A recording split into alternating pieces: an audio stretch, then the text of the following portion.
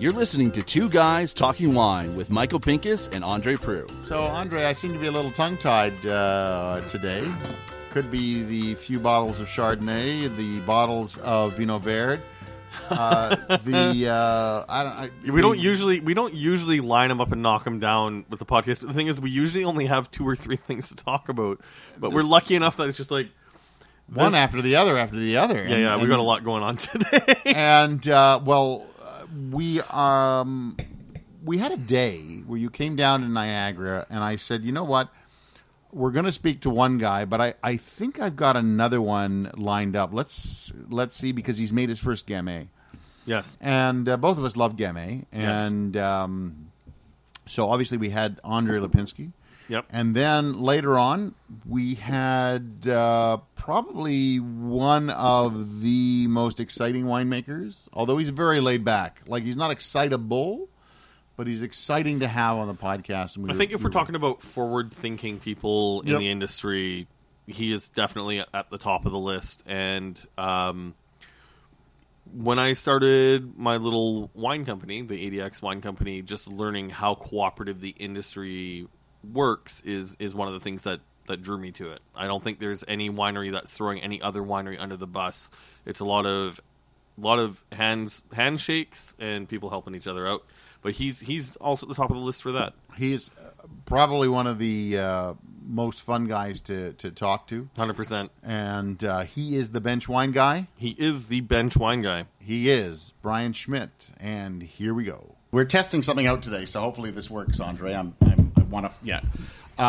So we got a mobile studio now. Yeah, we've brought the Toronto studio to St. Catharines. So we got 3 mics set up, so this should be great. But I am so thrilled to finally get this guy around my table. Yes. And we've talked to him many times on many issues. He is literally the reason that we have the swear jar. Yeah, he is the reason. And it is Brian Schmidt of Vineland Estates. It's great to be here. Thank you so much. We're thrilled to have you. And, we got so many questions. And wait, does hell count for the swear jar? No, hell is okay still. If you can say it on network television. That's a toonie right there. If you can say it on network television, you can is not available. Okay, there's one. That's so, 4. But I mean... So the swear jar, just so we're all clear, the swear jar, the proceeds will be going to Haiti. Okay, so perfect. All right. Okay. So, wait a second.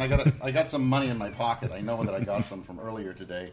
What is it? Is it a toonie or a loony? He's at a toonie, so I think it's the expensive swear jar. I've got that. Right, we'll give you a discount for the first 2. I got a half, so I can say F you. That's about it. That's about where I can go with that one.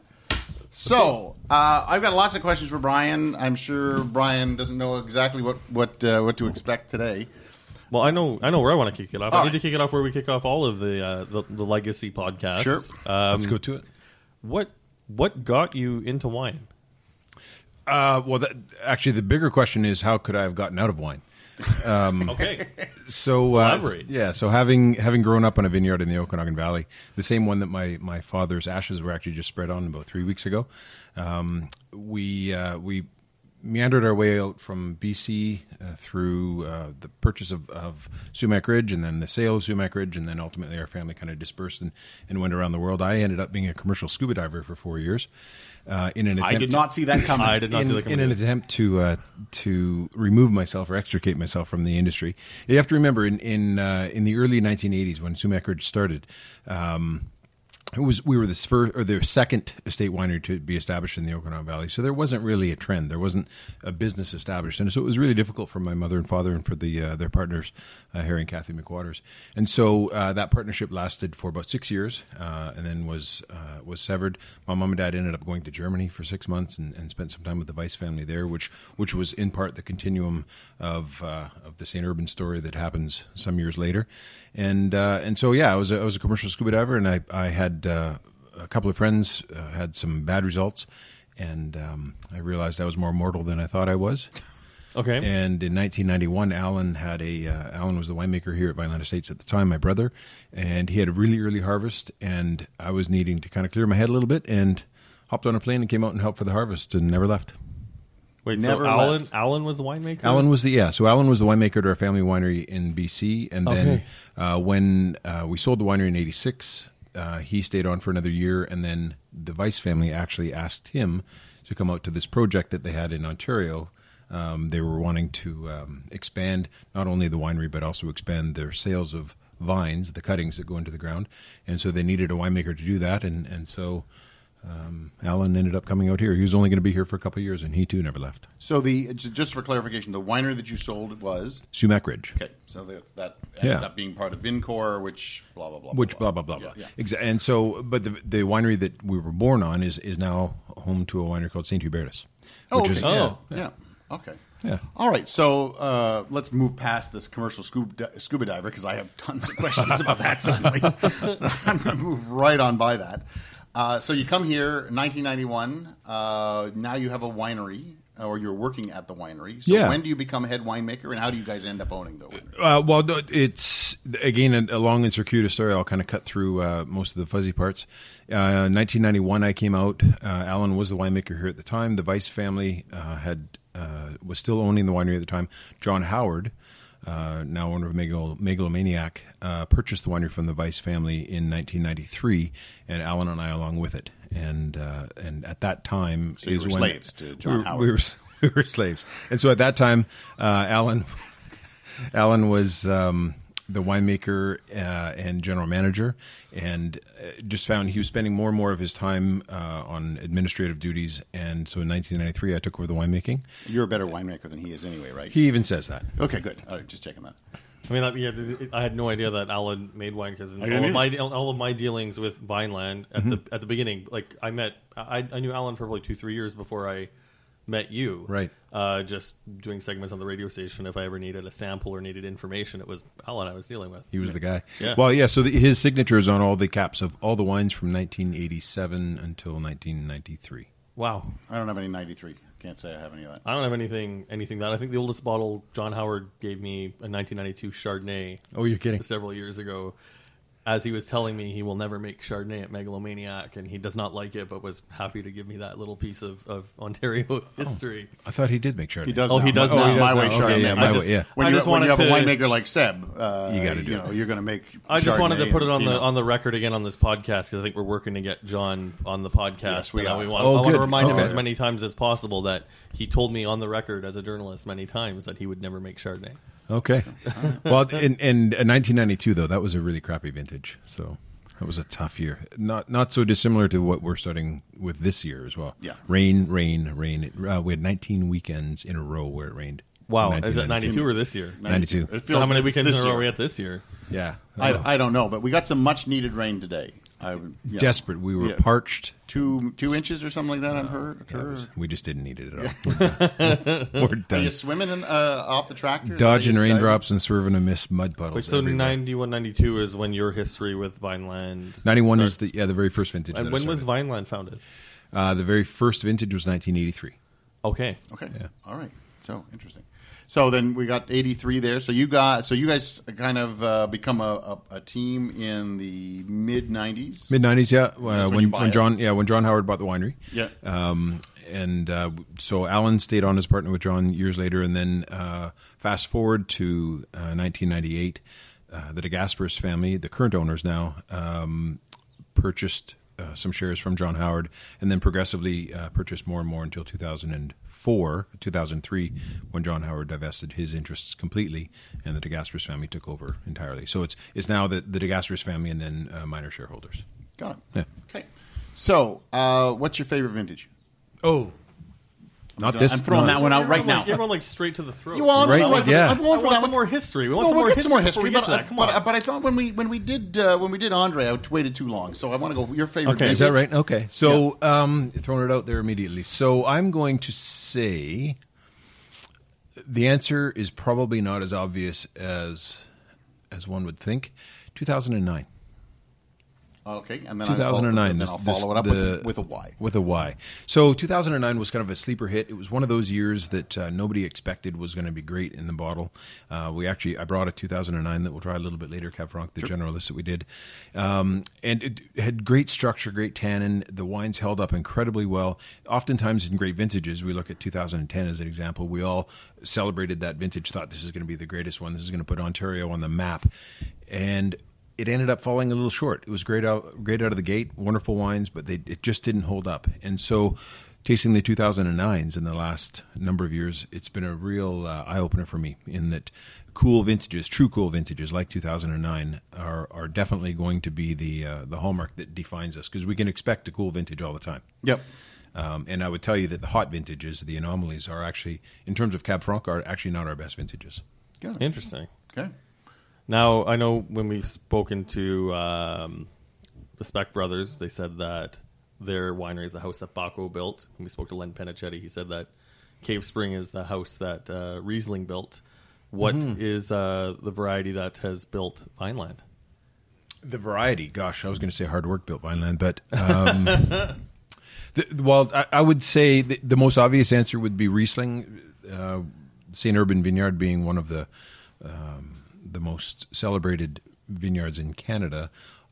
Some would say, alongside of Cave Springs cellars, Kew Vineyards as well, as where some of the other original Riesling vines were planted. But certainly St. Urbain would be the epicenter of Riesling in Canada when Herman Weiss brought the Riesling vines over originally in 1976 in the hopes of establishing not only a vineyard but establishing a stronghold for selling his vines in Canada, and did so. He was inordinately successful. I would say most of the Riesling, certainly in Ontario, is the Weiss 21 clone. And so with that in mind, I would say that Riesling is also probably one of the defining factors of success for Vineland Estates. But then I would have to add Cab Franc. When I started taking over winemaking in 1993, Alan said, you can do whatever you want to do, just don't mess up the Riesling. And so Okay. I took that seriously, and I hope I haven't messed it up. But I fell in love with Cab Franc in 1991. Actually, the fall that I arrived, there was an event actually at Cave Spring Cellars called Knives and Forks. It was a fundraiser for I forget what it was, but a bunch of wineries and a bunch of restaurants all got together in sort of a Feast of the Fields kind of a manner. And Ed Garinskis of Lakeview Cellars fame, an absolute gem of a man, made this Cab Franc in 1989 that we were tasting in 1991 that blew me away. Absolutely stunning wine, and I fell in love instantly. And it's been my passion ever since. I've been focusing on developing a personality for Ontario Cab Franc, and I would think that if people would say Riesling was kind of the foundation of Vineland Estates, I would say the future is Cab Franc. So since we keep going around 1993, and you're, in my mind, your winery never comes up as a pre-NAFTA winery. Is it a pre-NAFTA winery? We are. So you theoretically could blend. We were always able to blend. Yes, Yes. we had a license that allowed us to do that. We never exercised it, with the exception of 2003. Yeah, which was the 99-1. 99-1, yeah. Yeah. We had to bring some. Actually, we brought Riesling in from Germany that was sourced by the Weiss family. So just to clarify all of that for anybody listening. Break it down for someone like me who doesn't remember that. So, okay, first of all, the blending means to do cellared in Canada, Yes. Obviously, which is blending 70-30 Ontario versus non-Ontario, which means anywhere else in the world. So they could do that, but you don't do that. Obviously, you're all VQA. And then in 2003, so they've been called short crops.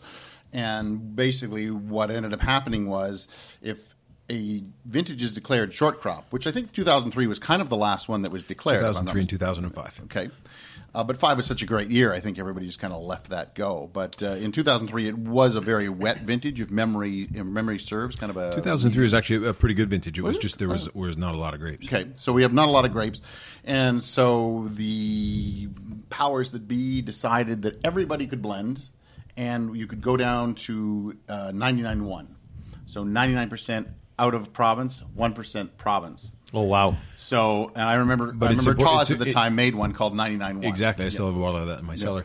But it's important to not conflate the two issues. VQA has always been 100%. Yes, correct. So we were given the opportunity to produce non-VQA wines, whereby any winery in Ontario could do the had the opportunity to blend, as you said, with international wines. Okay, But you yes, could sell these wines; they were just not labeled as VQA. Correct. exactly. They're not labeled as VQA. It was just, I guess, to make up the short crop. To We, make you know, sure you had to people be can able to make some money keep the because lights you on. could. Yeah, Exactly. So that's what it came down to. Yeah. So I didn't realize that you guys had a blending license but couldn't, because I always but think not of the seven. blending license, but didn't. But didn't. Yeah. Correct. And I always think of, Southbrook has one, but doesn't.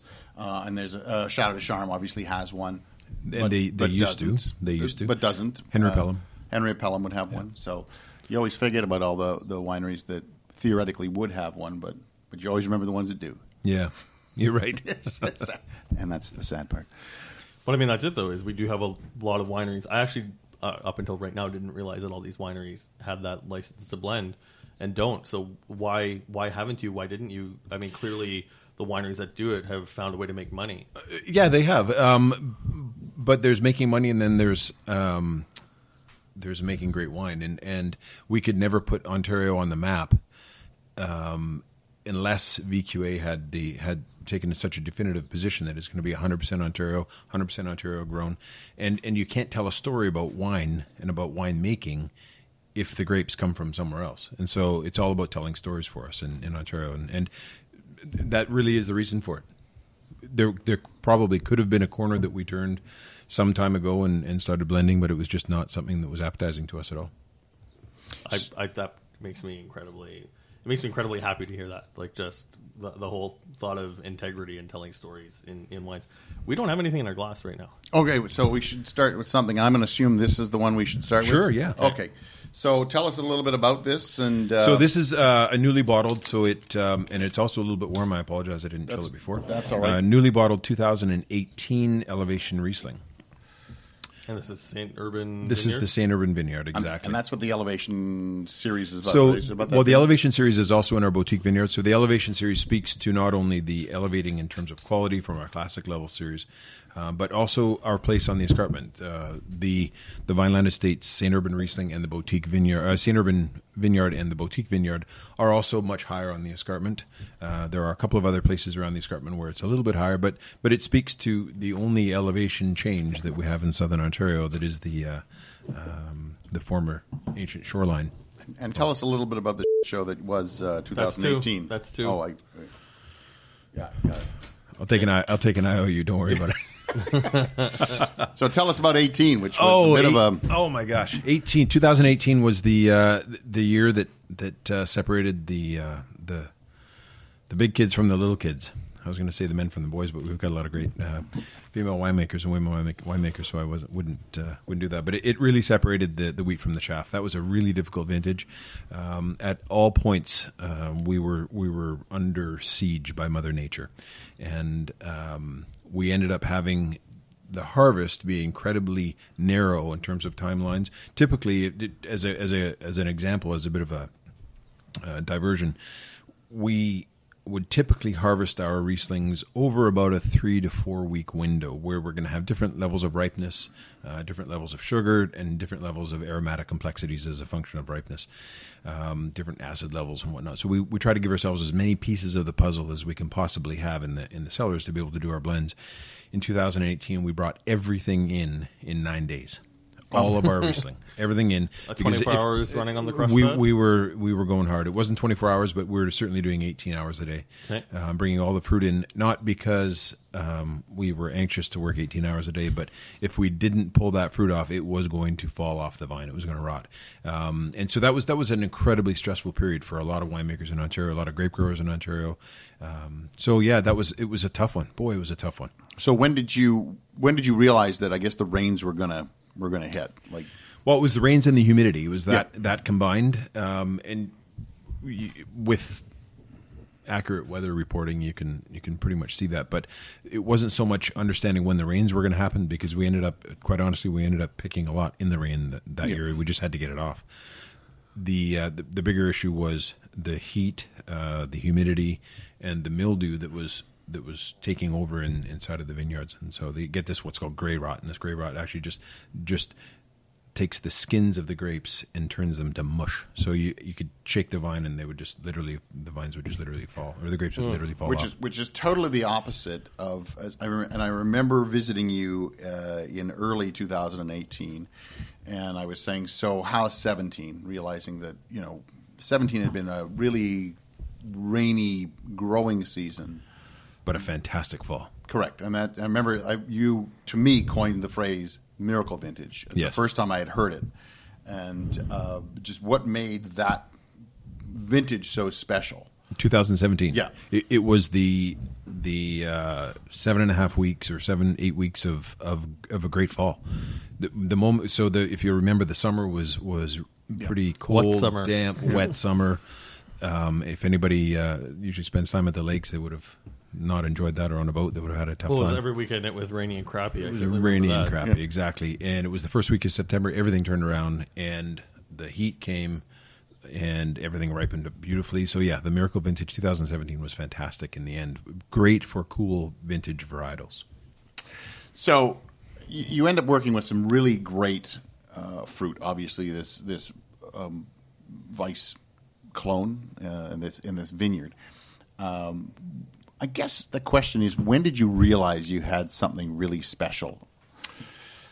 From the vineyard itself, or this specific wine? Well, from both. I mean, from the vineyard itself. Like, I mean, when you plant a vineyard, you're like, well, I hope. It's always a hope, especially in a new world kind of way. It's not like the old world where they know exactly where everything's going to grow because they have hundreds of years of experience. We've got a 40-year industry here, let's be honest.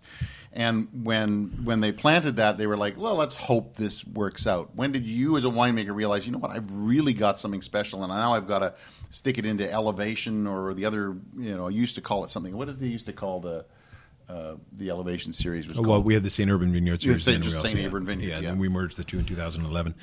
I would have to say it was not a decision that I made. It wasn't a conscious decision that we had this aha moment. We owe a huge debt of thanks and are forever grateful to the Weiss family, again to Herman Weiss, who identified this particular property, and he is the one that planted all of those grapes. He's the one that had the vision. All we're doing is just following in his footsteps. He built that foundation, and so when you're a man of that integrity and a man of that knowledge, the growing grapes in one of the most storied regions wine regions in the world, in the Mosel, comes to Canada and picks this place, he did it for a reason. So what makes him come to Canada? Yeah, and what were those reasons? Well, initially he was wanting to sell his vines in Canada. So they have their winery that is now run by Nick. But they had another business that they were selling grapevines, the small cuttings, and they were selling these all over the world. They've sold them in Moldova, they've sold them in the USA, they've sold them everywhere.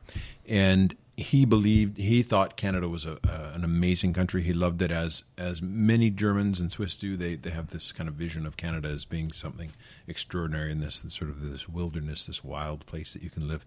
And so he was really anxious to put a foothold in Canada, and not only to sell his grapevines, but to spend time, because he enjoyed coming to Canada so much. And so when he started selling his grapevines, he realized the uptake wasn't as fast as he had hoped. There was still a lot of people dragging their heels saying, there's no way that you can grow vinifera grapevines in Ontario. It's just not going to happen. And so to convince the naysayers, he put his money where his mouth is, and he bought the property and re-terraced it as they do. Kind of recontouring it, planted his vines over a 3-year period. I know exactly where the first ones were planted, on the right-hand side and of the road. And it was in that moment that greatness was achieved when he did that. And so I take no credit for it. And I can't. All we do with Riesling, and the greatest Riesling in the world, is made by people that know how to get the hell out of the way. I'll put my money in the jar. The greatest Riesling in the world is literally made by those that know how to get out of the way, and it takes a. There you go. Okay, I did bring a jar, so we'll just we'll clink one. You got a clink. There we go. And we'll save that one for next. I know we probably should start throwing corks in or something. So that's a great idea. So we'll so we'll spend the next 100 years celebrating the fact that Herman Weiss chose that place. And so when we come up with an elevation, why did we do that? We recognize that there were some specific places on that property that had very different aromatic characteristics, very different structural and textural differences that needed to be a focus for us, and we needed to be able to capture that and put it into a bottle to be able to tell the story of the St. Urban Vineyard more accurately and more clearly. And so it's divided out into separate parts. We've got these incredibly romantic names like they do in Burgundy of Chevalier Montrachet, Bâtard Montrachet. We have Field. My God, this is Thomas Batchelder all over again. Exactly. No, we've upped that. We've got Field A, Field B, the amazing Field C, and all the way down to Field F. So we've got these amazing. Have you thought of renaming them? We did a contest with our wine club members, and they actually did name them for us, but it never really stuck. It never really stuck. So was there one name that stuck out to you that might, work? Field A was Ascension. Ascension. Yeah. All right. I didn't mind that. That was all right. That was okay. But none of the other ones kind of stuck. They didn't have a stickiness. No. Yeah. So we need French names, obviously. We do. Yeah, or German names. Or German names. Yeah, it makes sense. Field G is Gustave Pelong. Yeah, see there. He's much better at German than I am. Well, I think you came close to the wines you made I think from 2009, the Concerto series. We did the Concerto. That was actually one block that was divided. There's Field D. Yes. The celebrated Field D. Dankeschön. That's what that one's was called. the home of the Concerto series. And Field D is really interesting in that there's 3 distinct soil types in that singular block. And so what I did is I harvested them separately and then produced them separately. And so what we ended up doing, the one that you're talking about, was we actually did a field series for our wine club members where it was bottled Field A, Field B, Field C. See, my German is very rusty, but we're going to German's the only class I've ever failed in my entire academic career. So, we could have Field A could be Achtung. And I don't know any B or C, but D, Bier? Dankeschön. Beer. Beer. Just a beer. You could actually merge them together. You could do A and B together and Achtung, baby. Oh, there you go. See, it's a U2 you field. go. The U2 field. The U2 field. That's what it is. Oh, now we're just adding more letters and making things more confusing. There you go. So anyways, the 2018 is really a classic example of what great Riesling is in Ontario, and specifically the property, St. Urban Vineyard itself. Really, it speaks to the structure of this wine. The texture is amazing. Aromatics, very tropical, very citrusy, very lemony. It has kind of a cornucopia of all of the aromatics that you expect from a Riesling. And so typically our dry Riesling would be more lemon, citrus, matchstick. I don't even know if I can remember tasting a dry Riesling from Vineland. Yeah, for sure. My wife's got a good story about that. Yeah. Because okay. So the dry Riesling and then the semi-dry Riesling has more tropical notes. Yeah. That's how I knew my wife liked dry Riesling. When she, being an American, she's like, "Oh, I'll take, the dry Riesling," and I'm like, she's American, she's going to be taking the sweet. And it was at Vineland that it actually happened. That I said to the guy, "Pour the sweet Riesling," and she's like, "That's too sweet. Don't you have anything drier?" And I was like, "Oh wow, this girl knows her stuff." For me, it was the opposite. This is the story I wanted to tell you. I remember it would have been about 2011, shortly after the Newstock 1010 had me doing my weekly segment about wine. I was looking for wines to talk about. And all of my wine knowledge at that point had come from my parents, who had me pre-programmed that dry wines are good and sweet wines are bad. And I can still remember the first time I tasted that first Elevation Riesling, which is like, well, if sweet wines are I guess... I guess I'm going to be drinking some from now on. And down he goes for 2 in a row. And I mean, that was one thing where I truly understood what balance meant. But when you were pouring your wines for customers and something, you talked about like great Riesling and good expressions of Riesling. Do you have a hard time converting people who maybe they don't like sweet wines, so they come in with the impression of what a sweet wine tastes like, and when they taste this, they understand that when you get sugar meeting acid, that it is not the same thing as drinking syrup or Blue Nun or any of the other awful things that... No, we don't have a hard time with that at all. And I would tell you that the easiest answer for that one is measured by people's pocketbook, is what they buy. So when they leave Vineland Estates, typically they're going to be leaving wine country, and they're going to have something that is memorable. And I would tell you that our production of Riesling in the last 10 years has swung from roughly 50 to 60% semi-dry Riesling and the balance being dry Riesling. We're now about 90% semi-dry Riesling and 10% dry Riesling. So the production numbers follow the trends of the consumer trends. So people are definitely having no problem whatsoever buying semi-dry Riesling. The name clearly denotes that it's going to be semi-dry sweet. Riesling. It's your semi-dry. It's a Riesling. balanced Riesling, so they know what they're going to get, and so when they go home and they bring that wine back home and they taste it, and the memory of that property is going to be very clear to them, and they're not going to be saying to themselves, "Geez, I wish I would have bought that dry Riesling instead of that semi-dry Riesling." So it's just not a conversation people have anymore. And I would say that probably the only people that talk about it are the people like us. Yeah, well, and I mean, it's if we go back to the Concerto series too, that was one where it was even more. It was even more of a mind warp because if I remember, the chemistry on the elevation is usually about 20, 30 grams per liter. Yeah, of we've sugar. had as much as 45. And the elevation, the Concerto series was all above 60. Yeah, with all above like 60. really low alcohol, but searing acid. Like those wines were so balanced. Is there ever going to be any plans to try to recreate this series? Yeah, I don't like repeating things like that. We're always doing something interesting with our wine club. So this year we've got some really amazing stuff coming out for our wine club members. We do 8 or 10 or sometimes 12 different wines for the wine club each year. And those are all individual expressions of certain individual blocks. And whether or not it's dry or off dry or otherwise, it's just really not a question that we have anymore. It's when the wine is great, and we want to offer it to the people that love great wine. That's what it is. So we also have 3 bottles of red in front of us, and I do have a question. So I want to figure out which wine you want us to pour first.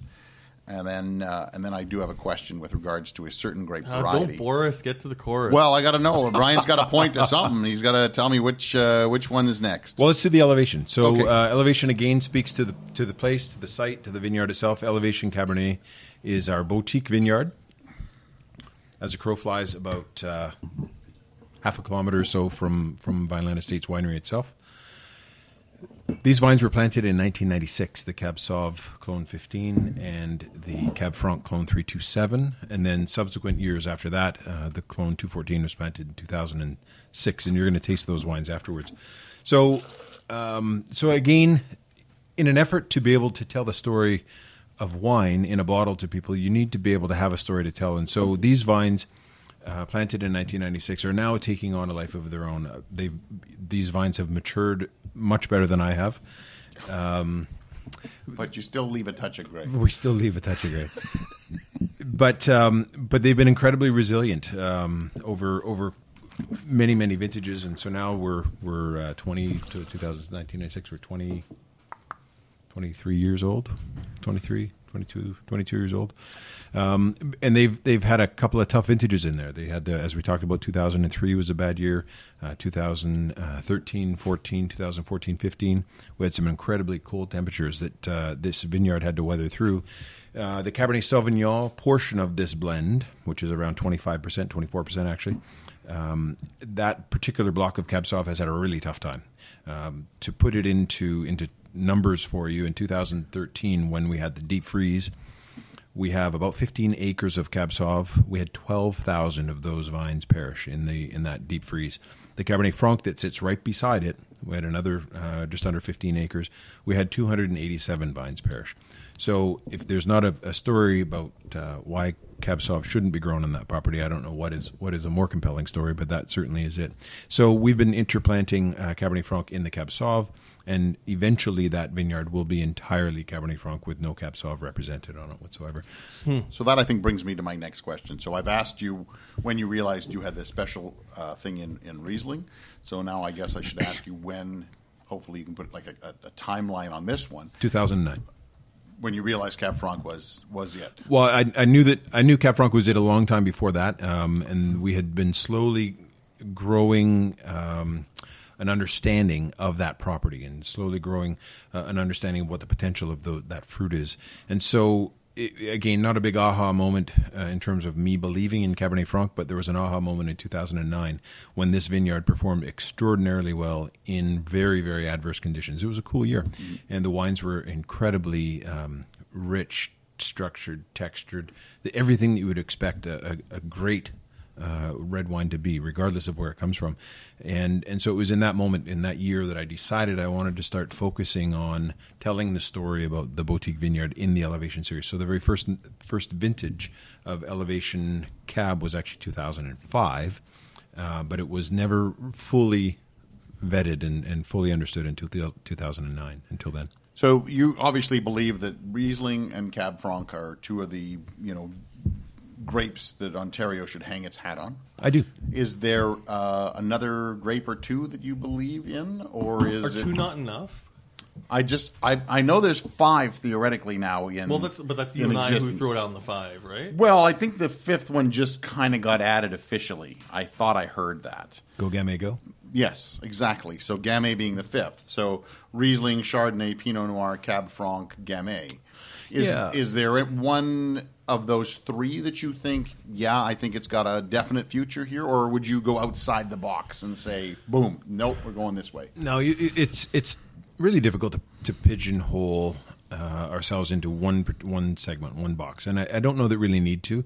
There's lots of great places that grow great Pinot Noir in Southern Ontario. Fantastic Pinot Noir, stunning Chardonnay, world class Chardonnays that are being celebrated throughout the world. And I know that's your favorite wine too. Of course, mine. Yes. Andre hates the grape, and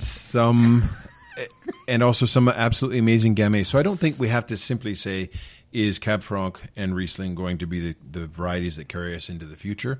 I think we can be more than just two grape varieties. But from Vineland Estates' perspective, those are the 2 that we will be focusing on in terms of a fundamental understanding of our future.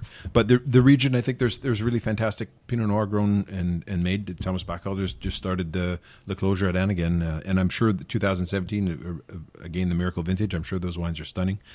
And so the one reason why I often say that Pinot Noir is not necessarily the grape that I would hang on Ontario's reputation on entirely is that the inputs are incredibly high in order to make great Pinot Noir.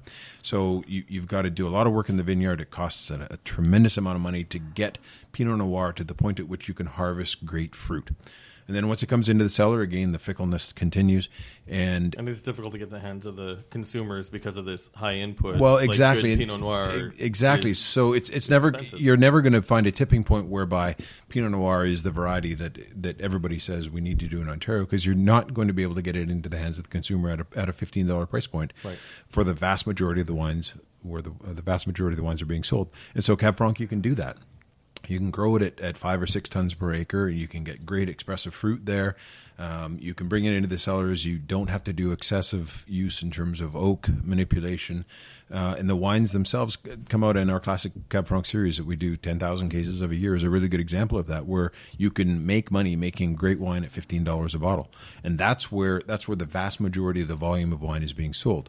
But the stories that are being told in Ontario often are the stories of winemakers that are putting an extraordinary amount of effort into producing these great wines, and those are the fun stories to listen to, and those are the fun stories that we want to be able to celebrate with all of these amazing talented winemakers that we have in Ontario. But more specifically for the consumers are saying, what can I get for $15 a bottle that can I have on a Tuesday night? And it's not going to be, Pinot Noir just isn't going to be that. You're not going to be able to do it. But Chardonnay does a great job. Gamay, fantastic again. Chardonnay, sadly, everybody in the world makes great Chardonnay, so you're never going to really be able to put your own stamp on it that says this is the best Chardonnay in the world. But we can probably do that with Cab Franc. See, I would agree with the Cab Franc, I'd agree with that as well.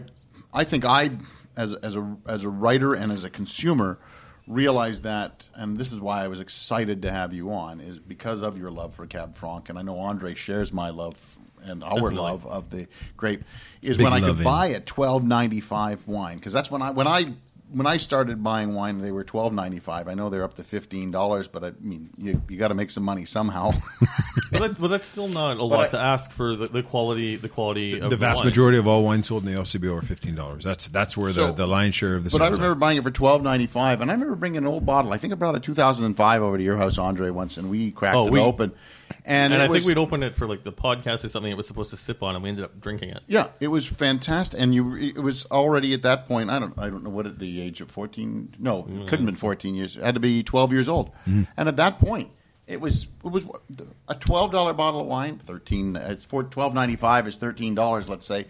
That lasts 12 years? No way. There's I just opened up in in 2002 a couple of weeks ago, and it was stunning. Absolutely no way stunning. it should be that good for that price. And it really opened my eyes to the grape.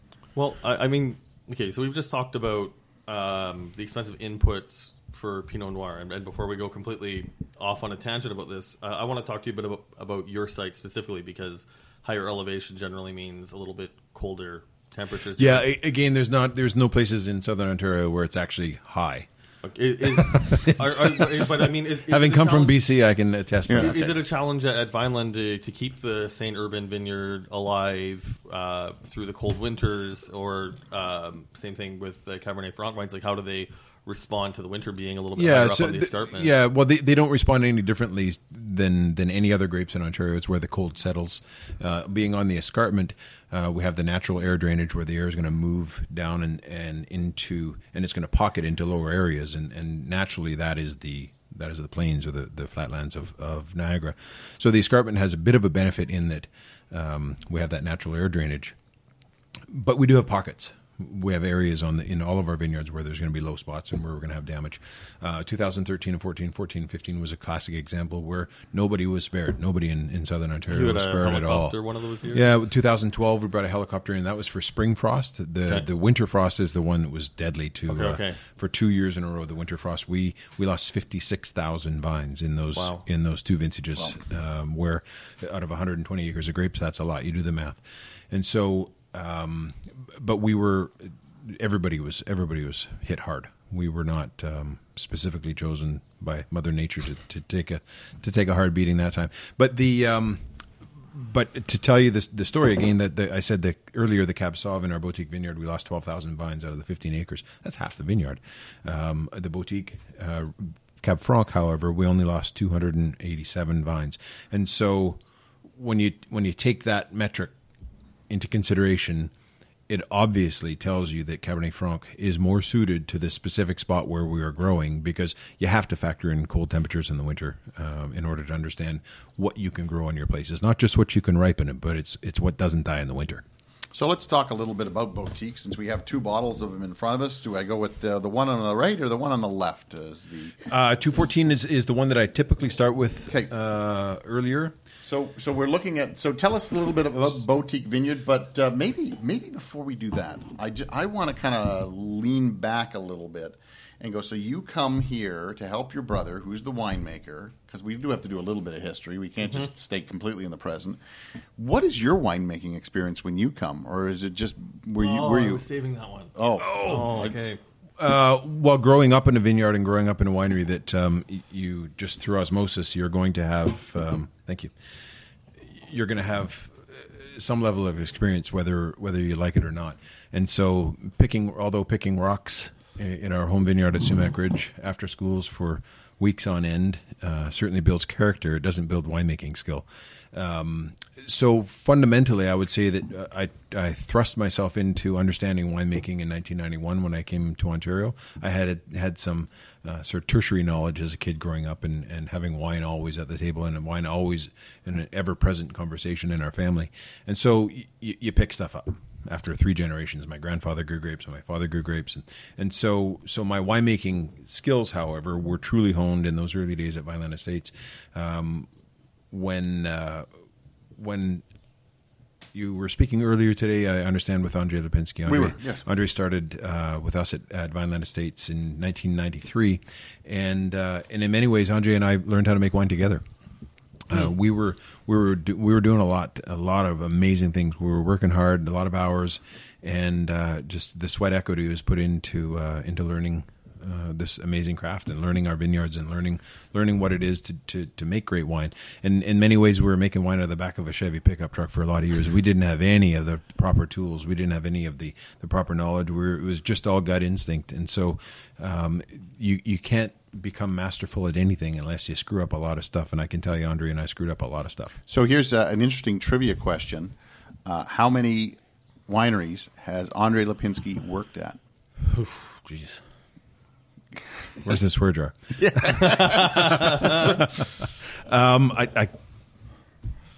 Take a guess. Starting with you. Mental math. 10. 12. 12. Yeah. Okay, but we can. I'm giving him 10. Okay. Because the last two were Big Head and the next one his coming newest out. one. So 10 is yeah. I guess that's pretty close. You're being a bit of a smarmy, you know what? No, but I think that's I can't think of any other winemaker who's worked at that many wineries and helped so many wineries. Yeah, and it start helps up. so many. Yeah, and he's done it. He's done a great job, and he's done it through pulling up his own bootstraps. That guy works hard. There is not a winemaker in Ontario that works harder than him. And that he started at Vineland is pretty impressive. That I think you should be commended for giving him that start and Make no mistake about it. It wasn't I gave him a start. It was I need a guy to help. And he was actually working on the carriage house building with a bricklayer stonemason named Valgos, who was renovating the carriage house after it had been destroyed in a fire. Anjay, having newly immigrated here, was working for Pete Enns in Niagara Lake, and then ended up needing to get some extra work. And he started working with Valgos on the renovation of the carriage house. And after that was done, he didn't have anything to do, and I needed somebody. And he said, "Do you mind if I come and help you in the cellars?" And he took to it like a fish to water. I tell you, he's unbelievable. He's got a fantastic palate. He's got great intuition, and he's just a incredibly hardworking, fantastic guy. So speaking of fantastic, this is the 2016 Boutique Vineyard Cabernet Franc, planted in 2006. So this is a clonal expression. So one of the 2, beauties 1, 4. of the Boutique Vineyard is it's very consistent, and we've divided it up into not as many blocks as St. Urbain, but there's a couple of different blocks, and we refer to specifically the Cab Franc as north and south. So as consistent as that vineyard is, the soil structure, the underpinning limestone that is underneath almost all vineyards in the escarpment, the clay above the limestone, think right bank Bordeaux, is incredibly conducive to producing these unbelievably luxurious, beautiful Cabernet Franc. And so when you look at the property, it was easy for us to do a clonal difference because the property itself is so consistent from the north-south to the south block to the north block. So we have planted 2006, the 214 clone that we're tasting now. We have planted in 1996, the 327 clone that was planted. These wines were made purposely to be able to share with people the clonal expression of Cab Franc. All of the decisions that I made in terms of making these wines were identical with the exception of harvest dates. 214 ripens a little bit earlier than 327. So respecting the harvest parameters for each of the clonal differences, we brought the fruit into the cellars and made it using all of the exact same principles. Every decision was exactly the same from one wine to the next. Exact same amount of time in barrel, neutral barrels with absolutely no impression of new oak whatsoever. And so what you get is this beautiful, luxurious, very floral expression for the 214, very elegant, very feminine. 327 is going to be very masculine, very rugged, a little more deep berry fruits. Yeah, I'm looking forward to tasting that. I know that Andre's got this eating grin on his face. Well, it's just, you know what? Actually, Brian, like I said, I got to meet your brother Alan before I met you. But one of the ways I got to know you well before we met face to face was through social media. Yeah, absolutely. Yeah. And the thing that I love about the boutique labels was these were almost designed a little bit by committee, by your following on Facebook. Because I remember that was a ton of fun. But it was. You remember when Star Wars Episode 1 came out and the trailer was in the theaters? I can't remember which movie it was connected to, but people were going to see the trailer and walking out of the movie. It was just it was so exciting to see this. You've been known for Cab Franc and a champion for Cab Franc on social media, at Bench Wine Guy on Twitter and Instagram. But to see this really nerdy single vineyard small block expression come up was really exciting. But to see you go to your following and help design it by committee was also exciting as well. Well, because that's where all the answers lie. And if we allow ourselves to live in a bubble, and we can make wines that we may love, but it's conceivable that we'll never sell a bottle of it. Because if you don't listen to the people that love the wines that you're making, if you don't hear them, if you don't respond to them, then what's the point? And so social media has been an absolutely fundamental game changer for us and for me as a winemaker, because we get instant feedback from people. And so you're absolutely right. This label, we had come up with several different designs for the horse, and then we ended up putting it out there, and people voted on it, and we tabulated all the results. And not only have we done that, but we've also done that with the Concerto series. We did that with our wine club independently and outside of social media. It was kind of before I was participating really on that. But we've actually done a blending session where I've invited people to come to Vineland Estates on a certain day that were following me and said, "Come here, and we're gonna do the semi-dry Riesling blend." Yeah. And so the 2013 semi-dry Riesling was blended by committee from social media. That's interesting. That's awesome. Well, and I mean, even just in terms of education, it's one of the fun things. One of my favorite moments on social media was the moment you got your optical sorter. Wow, game changer. Mm-hmm. Yeah, and I mean, definitely a game changer in terms of quality of wine, because I've always been high quality at Vineland, but that essentially... Watching that video, if no one's ever gone on and watched that video, you got to post it again every year. Like it's just fun to watch it. Yeah. So just for those that are listening that aren't certain what we're talking about, so we've purchased a machine in 2014 that optically separates ripe grapes from underripe grapes, as well as green material called MOG, material other than grapes. So bits of leaves, bits of stems, bits of rachis. And it actually physically separates all of this product. And we can singularly pull out only the best fruit. And so the wines that we make have been separated through this optical sorter. And we're the only winery in Canada to have it for quite a number of years. I believe that we still are. There might be one in BC, and maybe Mission Hill has one now. But the optical sorter itself has afforded us the opportunity to take some of the hills and valleys out of our vintage variation that we have in Ontario, and we can expect vintage variation for sure. So some years I'll take 20% out, some years I'll take 5% out. 2016 was a great year where we didn't have to take anything out, or very little. Wow. And 2017 we took a little bit more, and so it what helps about 18? us. Took a lot. Just waiting for that one. But the beauty of the material that we take out, we're able to capture that, press it immediately, and that's how we make our rosé. And so the fruit is not being discarded; it's still being used, and we've made stunning and gorgeous rosé because you don't require as much ripeness to produce excellent rosés. And so 2019, I'm sure we'll be making a lot of rosé again. If this rain doesn't stop. Yeah. So we could have a miracle harvest again. Could have any miracle. So this was a real flyer for us when we bought this machine. It was unbelievably expensive. The De Gaspers family, when we came to them with this proposition, we said we're going to spend $500,000 on a thing that we use for 4 weeks a year. They didn't tell you to go fly a kite. They were like, what? 4 weeks a year? Can you explain this a little bit? And so we went through the math and explained to them, and we were able to justify it. And thankfully, from a business perspective, we were able to pay for it in under 3 years. And so from a business perspective, that's a good investment. Well, and the way, I mean, I don't know, I think most people listening to this podcast would know that there's a lot of cooperation in the industry. But if you're new to Ontario wine, you may not realize just how rising tide brings all boats up. It does. And you're optically sorting fruit for a lot of your neighbors. People are happy to say that they got the hand from that. I was sitting at an event not so long ago where somebody was asking me about the optical sort, and they said, "Oh, I understand that you also sort for other wineries as well. That's like unbelievable. Why would you do that? They're your competition." And I scanned the room quickly, and I said, from my vantage point in this seat where I'm sitting right now, there are 8 people here who have benefited from from the optical sorter itself, and I wish all of them absolute success. They are not our competition. Our competition is California, France, Australia, New Zealand. That's our competition. Our neighbors down the street are not our competition. Hence why I don't even like the term competition.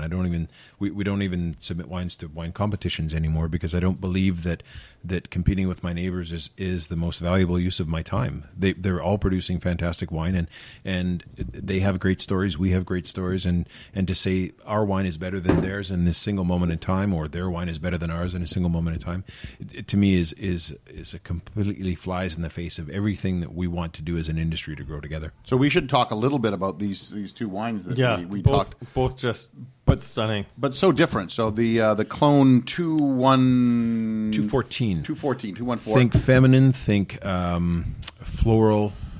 But I got a nice richness out of that one. Well, wait till you try the 327. And the 327 we just did. Okay, good. Yeah. Got it. So the 327 I found was we'll pour that for you again. You were so excited by it that you didn't even realize you had it in the glass. Did you want any more, Ron? Yeah, 327 is more masculine, a little more rugged, kind of fieldberry notes. Again, what I really love about Cab Franc, and especially the way we're making it now, utilizing only neutral oak barrels. We speak about Riesling as being sort of a mirror image of the terroir in which it's grown. I would tell you that Cabernet Franc does the exact same thing. I would say that Cab Franc responds to its terroir as readily and as profoundly as go ahead. Yep. Open that as readily and as profoundly as Riesling does. And so when you look at the terroir of the Boutique Vineyard, again, very consistent. We can determine these clonal separations. But what I did 2 years ago in 2016 with a bunch of Cab Francs from all around the area, as when we're producing as much Cab Franc as we do, we have to rely on getting fruit from other growers around the peninsula. Okay. There you go. Michael was just having a hard time uncorking a bottle there. Good job.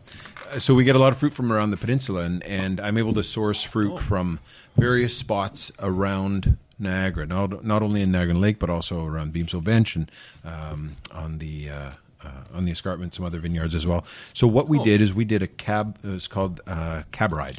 So we did 7 different Cabernet Francs from all around the area, and I employed the exact same theory that we did with the boutique wines. We brought the fruit in, produced it in exactly the same manner, using the same yeast, using the same fermentation techniques, using air to turn the pump overs as opposed to pumping, and taking those wines, putting them directly into neutral oak, and leaving them for 16 months.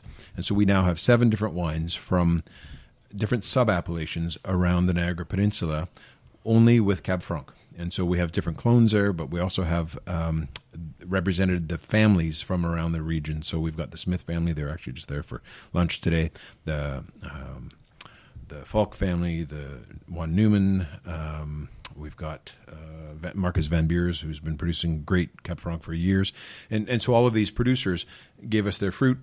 A lot of it goes into our classic Cab Franc blend, but we capture a small amount of it, and we've done this individual bottling. These so are you would due be able out? These are going to be released in September. So we're releasing them right now to our wine 7. club members. All 7 of them are going to be released en masse. And so Looks like we're going to have you back for a big tasting. What do the labels look like? Pretty interesting. It kind of looks like a cab, sort of a cab ride. That's hence why it's called Cab Ride. Ride. And so this is an. Wow, this is like my mind's a little bit blown right now. So this was an attempt to have us all understand the true virtues of Cab Franc, not just from the Boutique Vineyard, but from around the region. And there are so many great producers and so many great areas where we can make stunning Cab Francs, and this is a testament to that. So Brian, we're gonna have you back in a believe it or not in a little bit. We don't actually leave, but we're gonna do the Stump the Stoop with you. Okay, but not right away. Yep. We're gonna, speaking about mind blowing. You were nice enough to bring along a 10-year-old Cabernet Franc, and this would have been $12.95. This was $12.95 when you brought it out. So you want to have your mind blown? Like, I guess we're gonna see if it'll blow our minds. Let's just see, and we'll end the podcast by at least looking at this one. This is the vintage that you think is one of the best. Absolutely. So when you look at the Elevation series for Cab Franc in that year, it's absolutely stunning. Again, long-lived wines. So I get a little bit of the kind of an herbal tobacco note. Yeah, it's got quite a vegetal note on the nose. But you would expect that. Cool vintage, if I'm not mistaken. Cool vintage, yep. Known for great acidity. Like if it was a wines that I remember Darryl Brooker launched the very first Trius Sauvignon Blanc that year, yes. And it was under the first screw cap for Trius. And I remember the acidity being just out off the chart. You would have sworn it was from New Zealand, typical for an Australian winemaker. But I remember Cabernet. I remember Cabernet Franc from Megalomaniac in 2009 being very, very good, and Sue Ann's staff talking about how challenging the vintage was. But it's definitely.